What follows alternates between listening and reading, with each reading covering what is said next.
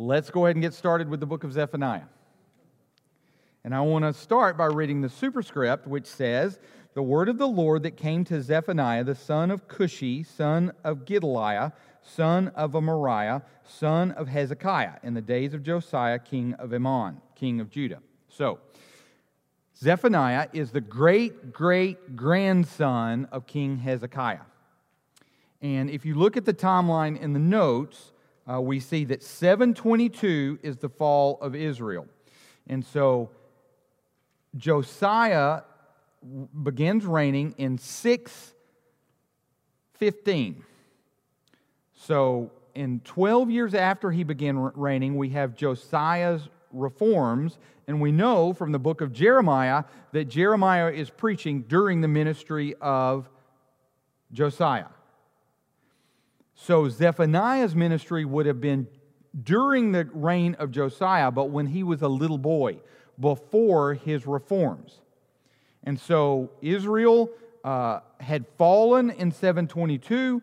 Jerusalem and Judea was still living in open rebellion against God, even though they had just watched their neighbor in the northern kingdom fall.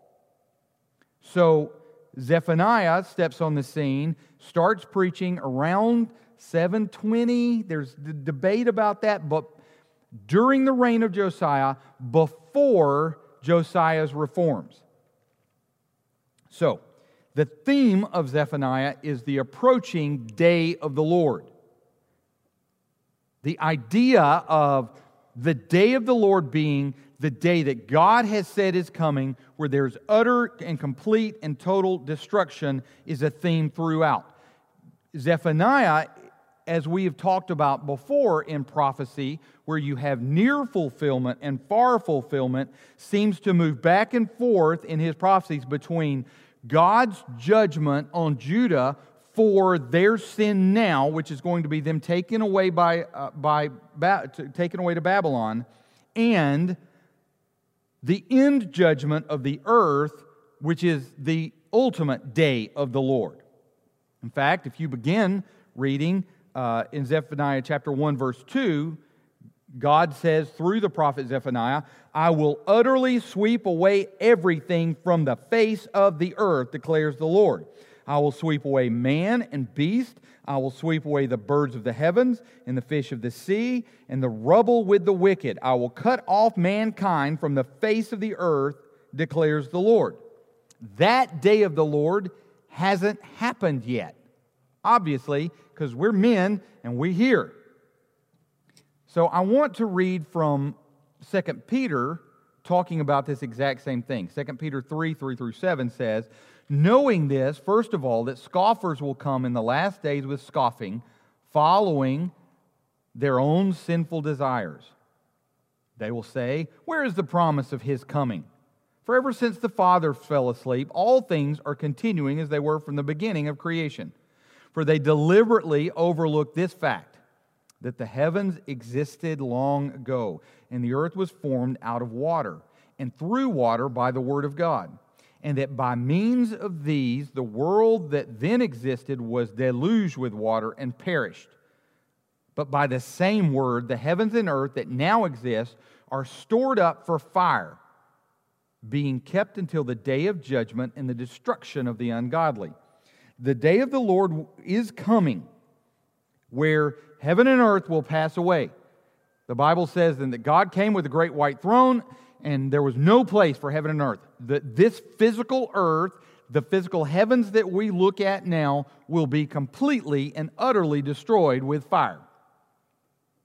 Scientifically, how God's going to do that, I don't know.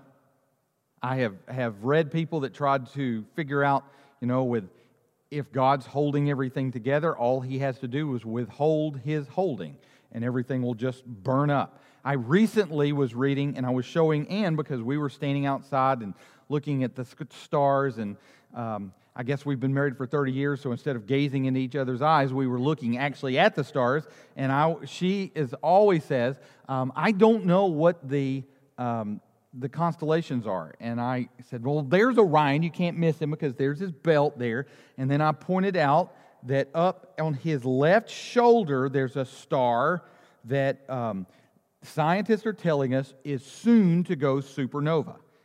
When I say soon, in astronomy years, it's in the next 200 years. Maybe we'll see it, maybe not.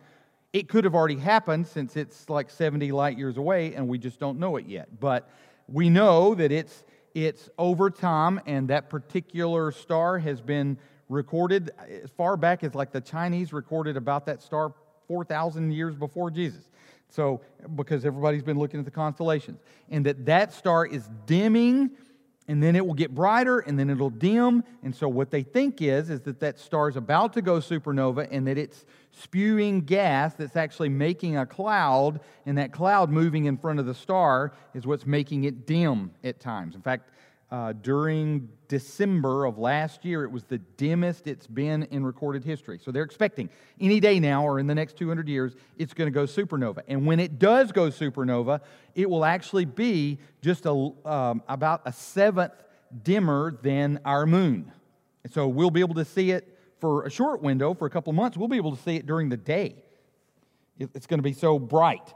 And then at night, it will be not as bright as a full moon, but you'll be able to clearly see, hey, there's a star that blew up. That's kind of cool to me. So I was telling her about it, and she clearly faded off and didn't care. My point of this is that we get all excited about that and think about that, and we forget that God has said in Zephaniah and in 2 Peter that everything is going to be destroyed. It's all going away, which should show us the futility of spending all of our time trying to acquire stuff, because everything that we acquire, even things that we think are precious, are all going to get burnt up. It's all for nothing. The only thing that you can come in contact with that's eternal is other people. And so that's where we should be investing our time. That's where we should be focusing our energy. I have done a funeral before, and this is not hyperbolic, this is not exaggeration. I have done a funeral before where it was me, it was the funeral home director, it was one family member, and Garrett. And Garrett was there because I had been talking to him on the phone, and he wanted to come see what I would do. But the family had gotten into an argument during the viewing about who got what stuff. And so for the funeral, they had all left to go to the deceased's home because they aren't getting that desk, I'm getting that desk. They're not getting that ring, I'm getting that ring. And so her actual funeral, there was nobody there because they wanted her stuff. That really happened. People care more about stuff than they do about the people that they supposedly love. And so what we should see in the light of Zephaniah and in the light of this text in 2 Peter is stuff doesn't matter. Even precious stuff. Even stuff that's important to us. If it's gone, it's gone. It's all going to burn up someday anyway. And so Zephaniah starts out with a prophecy of judgment. First, against all nations that we read, against all people, against everybody. And then, starting in chapter 1, verses 4 through 6, against Judah. I will stretch out my hand against Judah and against all the inhabitants of Jerusalem. I will cut off this place, the remnant of Baal, the name of the idolatrous priest along with the priest. Those who bow down on the roofs of the hosts of heaven, those who bow down and swear to the Lord, and yet swear by Milcom. Those who have turned back from following the Lord, who do not seek the Lord or inquire of Him. Now, here's what Zephaniah is saying. The people of Judah were praying to God. They were going to the temple. They were doing the sacrifices as the law prescribed. And then they would hedge their bets by praying to Milcom, by praying to Moab, by praying to the gods of the Ashtaroth. They would mix their worship of Yahweh with other gods, the worlds around them. They let all of that intermingle. They didn't see a contradiction in praying to Yahweh, crying out to God, and then going up on their rooftop and praying to some other god. Now, I read that, and part of me goes, what a bunch of idiots. And then I realize how we are tempted to do the same thing. Whatever this world is going after, that percolates and permeates around us. And we need to be really careful that we don't mix those things. I'm going to be straight up honest with you. We have a hard time picking worship music for this church to sing. And here's the reason why. Most of the worship music that's written today is worshiping me. It's talking about, and you're singing about, how awesome I feel as I do maybe some Christian kind of things, but it's about me. It's how awesome I am. It's about how great I am. It's about how God loves me. And we can't sing that here. We're not going to mix idolatry of self with worship of God. We have to be careful that in preaching and teaching, that the world saying, hey, the way that you find your happiness is that you discover who you are and you go after that. When the Bible says very specifically that who you are is lost and undone. And if you live your life for you, then that's antithetical to living your life for Jesus. In fact, Jesus says we need to die to ourselves. Every few years, it seems, some new trend comes down the pike that everything from on the internet to preaching conferences tell you if you don't follow after that, then you're a failure. You're not going to succeed in planting a church. Right now, it's the idea of critical race theory and intersectionalism. The idea that if you don't sit around and mourn the fact of what your great-grandparents did, and I regularly get texts and emails that say, if you're not preaching against race relations being negative, then you're not preaching the Bible. It's like, well, why would I focus on that? Or pick any trend that's going along right now. That I'm not saying that racism is good. In fact, I will say straight up, if you have a problem with racism, that is no different than any other sin. But our basis of saying that is not to put sins on ourselves that our grandparents did, because that's clearly against what the Bible says. The reason why we need to be careful about race relations is because every human being, whether he's black, white, yellow, green, is made in the image of God. And they carry the imago Dei. And so we don't need to mix all that up. We don't need to mix politics with what goes on in the church. We don't need to come in here and talk about yay Trump or yay Biden. Because you know what? Biden ain't going to save us. Trump wasn't going to save us. Jesus saves us. And when we start adding and mixing to Jesus plus anything, it equals nothing. We and we alone are commanded to go and make disciples. And when we get distracted by every silliness that comes down the pike year after year after year from the focus on Jesus, the cross, and the gospel, then we lose why we even exist. And we play fast and loose with the definition of the gospel when the Bible makes what the gospel's definition is really clear. Paul said, "This I hold in the forefront, in the first, the gospel that I preached to you." And then he defines what that is. Jesus came according to the Scriptures. He lived according to the Scriptures. He died according to the Scriptures. And on the third day, He was raised again according to the Scriptures. That's the gospel. That's what we proclaim. That's what we look at how we live our lives. And when we start adding what the world is doing here and there, maybe just a little piece, maybe this thing or that thing or this little aspect over here, then we lose the centrality of the gospel. And we, even back in the 50s, C.S. Lewis said, "I have found that speaking against communism's only success is that it makes it impossible for me to talk about Jesus with a communist." That's not saying that communism was right or good, But it's saying if we make the focus of our preaching in 1950 communism is bad, then it doesn't build up the kingdom, and it undermines my ability to preach the gospel to communists. If I say that Democrats are bad, it doesn't build the kingdom, and it makes me impossible for me to share the gospel with Democrats. If I say that Republicanism is bad, again, anything added to the gospel of Jesus Christ is wicked. And it's a plot of the enemy to pull us away from what our focus should be. And we see that plot even in Zephaniah. Just add a little bit here, add a little bit there. And God says, no, it's idolatry. I have given you my word, follow it. So, Zephaniah preaches against the coming judgment of Judah. He reminds them that the day of the Lord is near. He then goes on in chapter 2 to call for repentance, the solution for what they've done.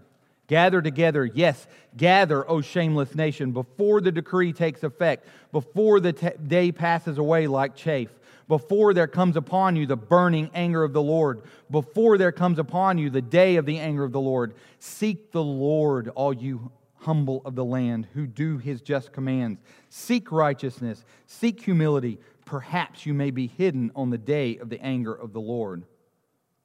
And you know what? If we read the story in 2 Kings, they did.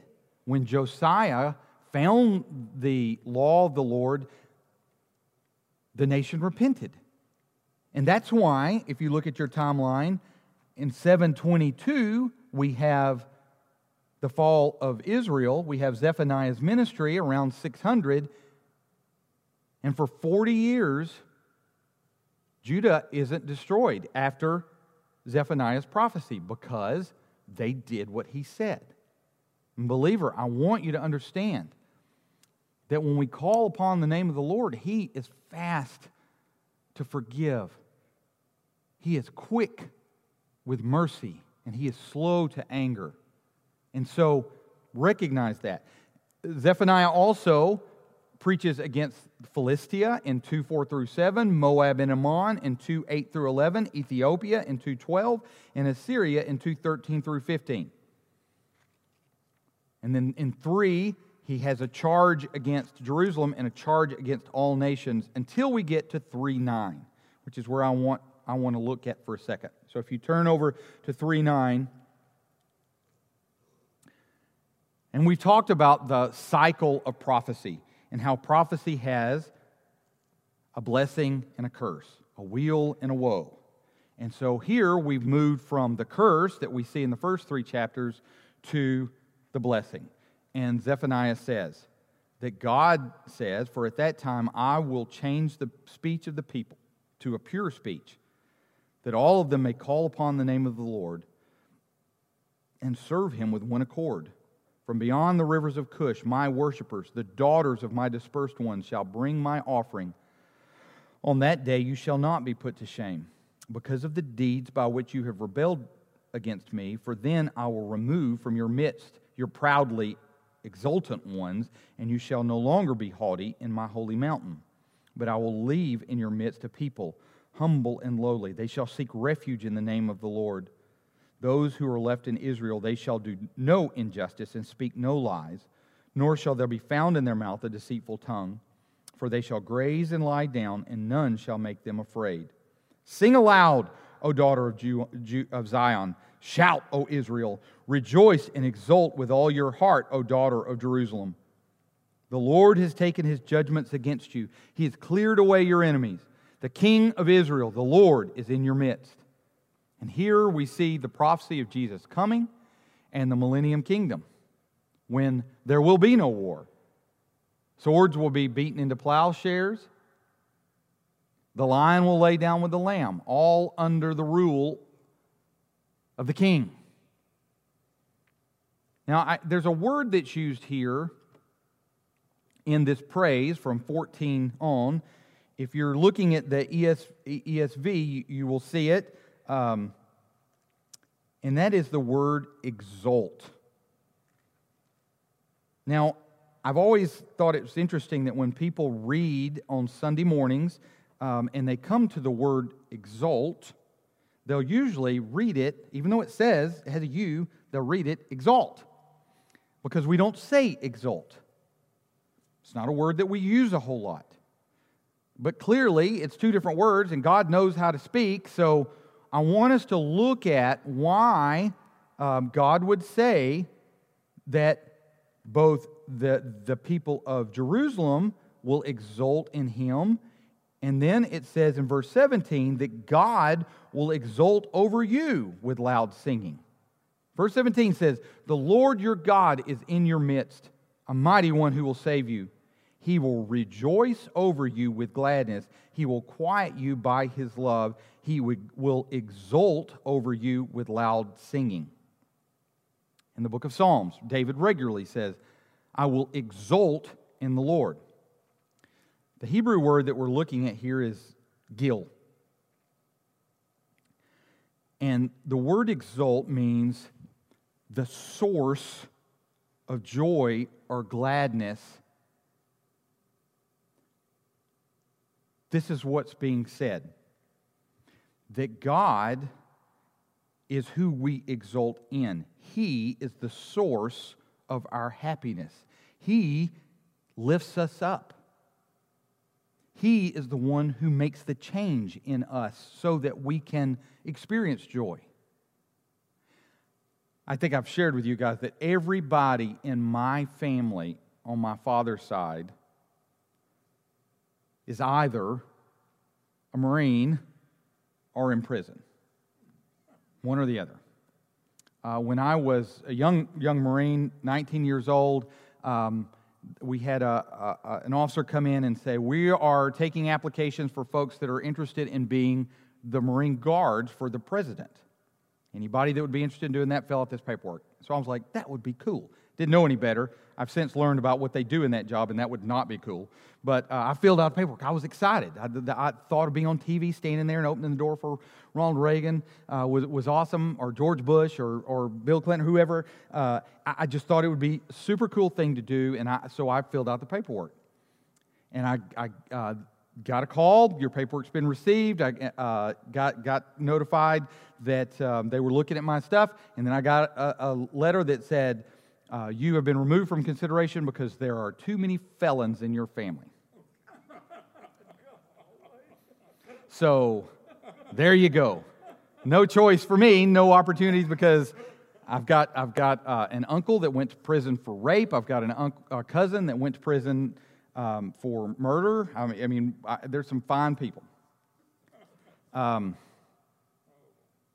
And if you look at my father's side, again, in fact, there are two strands of Harrisons in the United States, and I've done some genealogy research, and there's this Ohio-Virginia strand that's where we have two different presidents, and they're very uppity. They came to Berkeley Plantation. I ain't from that strand.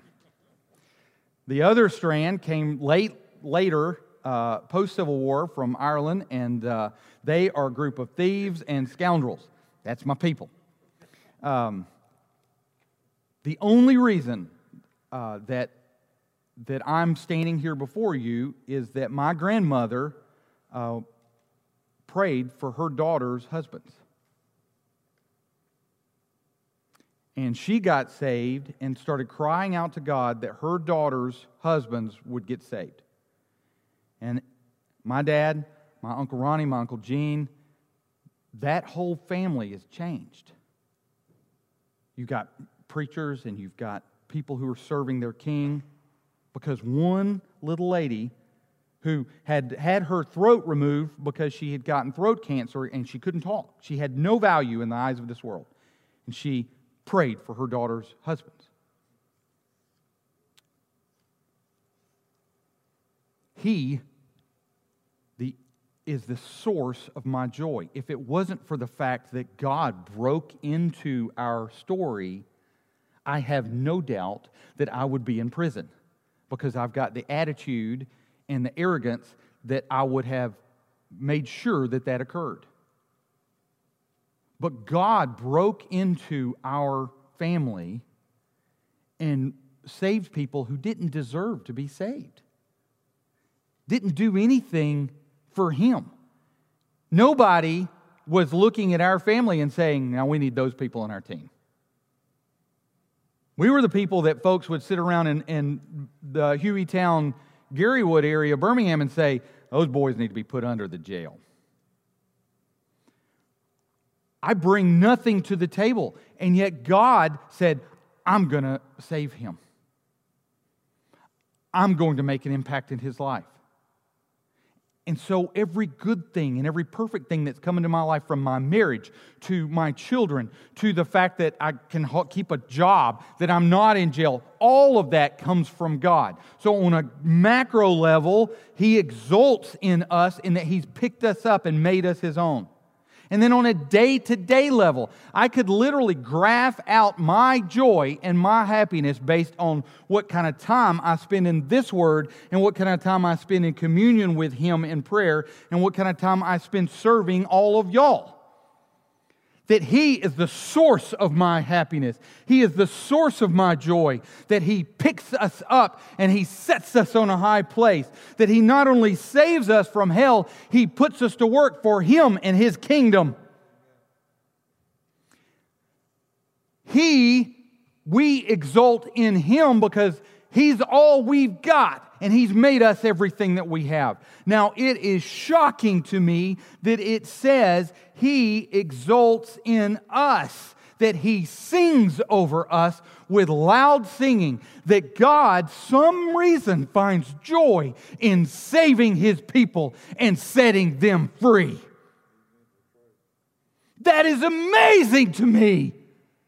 That the God that made everything that is, that made everything out of nothing, who could have anything that He wants, He finds His joy and pleasure in reaching into the mud and the muck and the world. What is it the Puritans said? The great mystery of salvation is that God reaches into a wicked, corrupt world, takes out His people, cleans them off, and puts them back in a wicked, corrupt world to represent Him. That is shocking. And the way that Zephaniah phrases this is so beautiful, because it reminds me of someone who is working and doing something. If you've ever been around when someone is doing something and they just enjoy what they're doing and they're just singing along as they go. They're humming to themselves. That here it says, He, the Lord your God, is in your midst, a mighty one who will save. He will rejoice over you with gladness. He will quiet you by His love. He will exult over you with loud singing. You and I are the apple of His eye. That should have a huge impact in how we live our lives. We don't live as believers in the light of rules. We're not under the law anymore. We don't not sin because we're afraid we're going to get struck down. God loved you so much that He saved you. He wants you to have everything that's good and perfect. And so we follow Him. We obey Him. We go where He leads us. He doesn't promise us that there won't be valleys of shadow of death, that there won't be troubles. But He has promised us that when you're in that valley, He's with you. And He's exulting over you, and He's singing over you. He's in your midst with a strong right hand, and He loves you. Father God, Lord, I pray that the prophecy of Zephaniah would have an impact on the way that we live our lives. I thank You for this book. I thank You for the beauty in it. I thank You for the blessing that Zephaniah ends with. In Jesus' name we pray, amen. So y'all go serve your King.